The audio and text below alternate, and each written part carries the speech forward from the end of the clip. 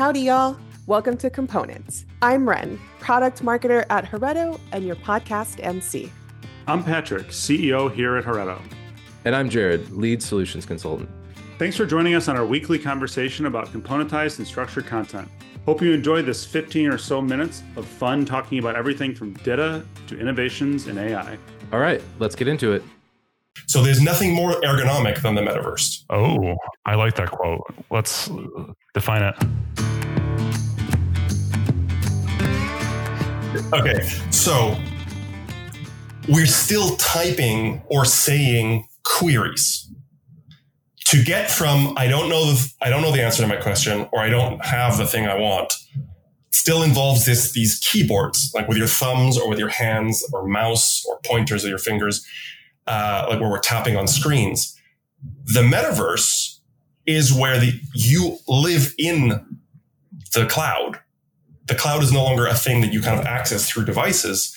It becomes integrated into the human experience. So you're able to augment it into your own senses. The one everyone's working on right now is vision, of course. Right. But that will grow with time.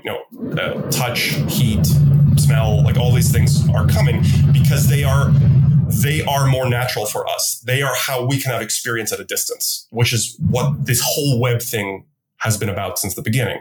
How can we communicate an experience over distances and time? So I want to use another phrase. Which is so we're moving to the post-query world where the action is the query. I don't say a phrase or enter words to try to get a response. My leaving the house in the morning is a query. My turning my head to look at the Eiffel Tower is a query. My pointing at the Eiffel Tower is asking for more depth about the Eiffel Tower. We move to the human body and its natural movements and ergonomics are the way that we query the internet for the content that we want. That, for me, that's the metaverse.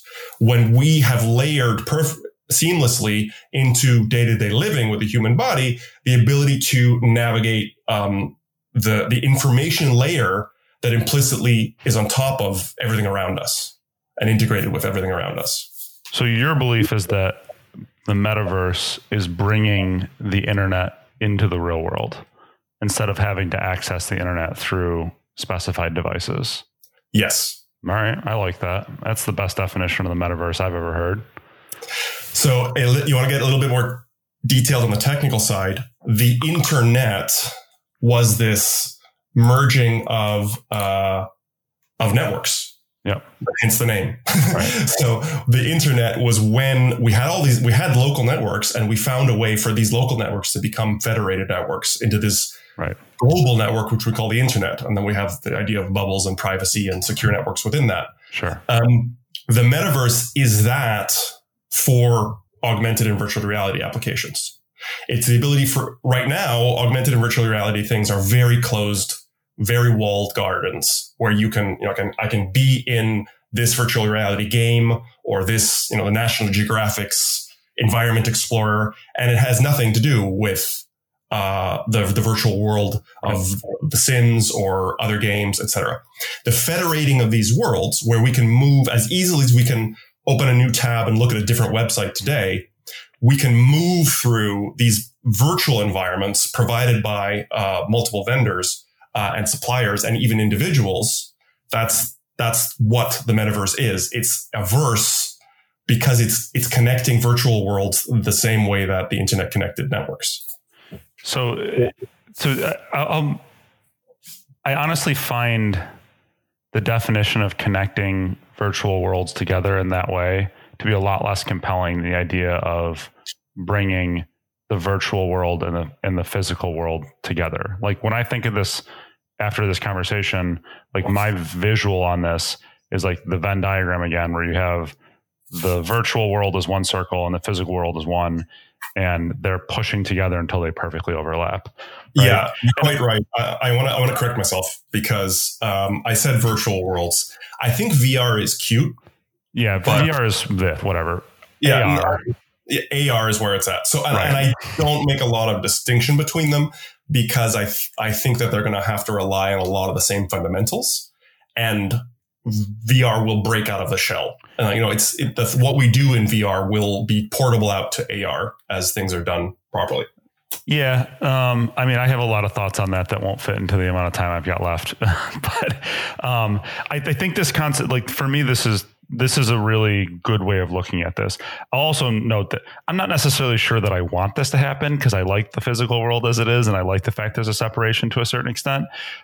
That said, I don't think that any one of us has a choice. I think that this is the trajectory. And I think that, fitting ourselves into that is a matter of accepting this is the trajectory and then deciding how it impacts us. But conceptually, when you have people who show like little animated versions of ourselves in a virtual world as being the metaverse, to me, that's like, whatever, dude. Like, I don't want to be a little animated person. But going the other direction, like the directionality in this, like taking things you do in the physical world and moving them into the virtual world, to me, that's completely uninteresting. Taking the virtual world and moving it into the physical world, that is interesting. I'm going to also say maybe not necessarily appealing, but at the very least, it's highly interesting. It's fascinating. It's coming. And I think it's a very, very different mental model for the metaverse than what I've seen floated around in some other places. So yeah. So I don't think we can wrap this up on that, because we haven't talked practical applications. So I talked a little bit about search experience in the Eiffel Tower. Like why would you bother? Like you just talked about when you think about the sound of it, it sounds kind of awful being in the internet. If you think about how, there's a lot of dark and awful things about the internet, being in it 24/7 seems pretty terrifying. Right. And horrible. So why would you bother? I think we need to talk a couple of the applications. And I also want to talk about how, talking back to the people who are still listening to this going, nah, I don't see it happening. I gave a presentation 10 years ago at LavaCon called Tomorrow Was Yesterday, pointing out how all of these like sci-fi concepts that were very recent, or even like in the 60s, how many of them were actually here and active today, just in kind of niches. Yep. And I use the kind of the transition from like things like Terminator vision, the movie Terminator, whatever. Yeah, and it happened in a million videos where you see through the eyes of a robot. Right. And you see all these data overlays, like how it recognizes objects and it augments them with information, etc. That looks exactly like how video games look. Yeah. Like that's, and us having that ability to understand and know about everything we see around us and at the depth that we want. Right. Is incredibly attractive. And I think that once you turn on the knowledge superpower of being able to look around a room and know the vendor, the price, the availability, the stock levels, the number of them that there are in the universe of everything that you look at, the history, songs that were written about it. Once we're able to federate all this knowledge and have it so accessible, I think it will feel like letting it go will be exactly like when you leave the house without your phone. You can do it intentionally, and it's the best feeling in the world. Like you walk out into the forest with a book and a pair of sunglasses. That's the best. Right. But when you leaving the house in the morning to go to work and you forget your phone, that is an oh hell moment. Like we hate that because we know that we've just lost our superpowers. Right. Of knowing stuff, of navigating the world, of being able to go wherever we want and kind of just, remember we used to get lost. Remember that? Like we used to have to know directions. We would have to know like that there was a barn or something and that's where we turned, like all that stuff. Like there's so many things which we take for granted. And so once we get a new range of superpowers, it will be very difficult. And you still have people who try to give you directions. Like, yes. Does it happen? Or no, stop. Yes. Address. Give me an address. I want an address. No. Don't tell me where to turn. Don't tell me where to turn. Just give me an address. Give me the address. Yes. Well, that's exactly. So that, the other little example that I always remind people of about the metaverse and how we can talk about it in future tense, but then once it pokes its head into our world, we don't even notice it's there. Mm-hmm. Is the dashboard camera in your car. You hit reverse and you have augmented reality. Mm-hmm. You have the real world with a data layer on top of it telling you where your car is going to go, how far objects are, how safe you are if you keep moving, and so on and so on. And it's so ergonomic and so automatic that I actually had to argue with somebody that it was augmented reality. They're like, what do you mean? That's just a backup camera. And I don't see that as augmented reality. And I'm like, reality augmented with digital sensors and visualizations, like that, you could not get a more clear example of augmented reality. And it's been around for like a decade. It completely normal for us now. So the metaverse is here. We are sliding into it. These two worlds are coming together, and they will continue to come together. And we have to be ready to think of, how can our content appear there?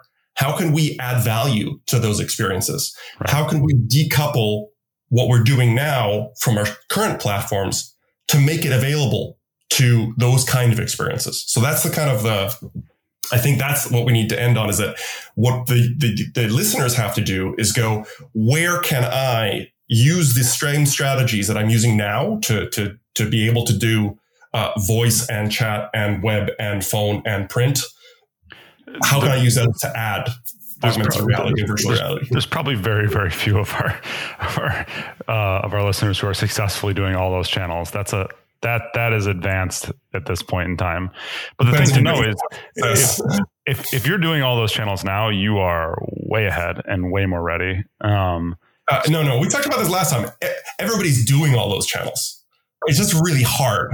The restaurant on my corner is doing all those channels. It's just painful and slow and stupid the way that they're doing it. So they're probably not doing it at scale. So but they're not doing it at like content scale. So I will agree with everything you just said. I think that people need to be ready because this is the future.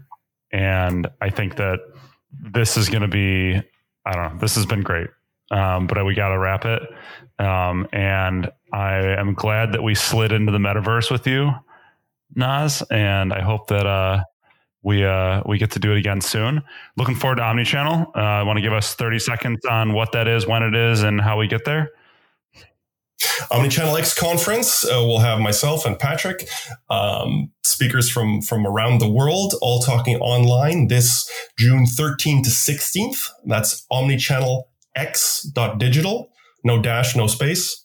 You can find out all about it. We're going to be doing some raffles with Heredo to give away some free tickets.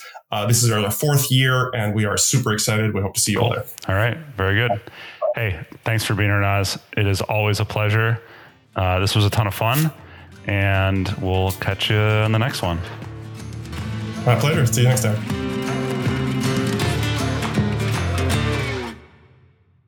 Content rules, but it can be a lot. I'm sure you've noticed that a lot of these topics are connected, but our short podcast episodes barely scratch the surface.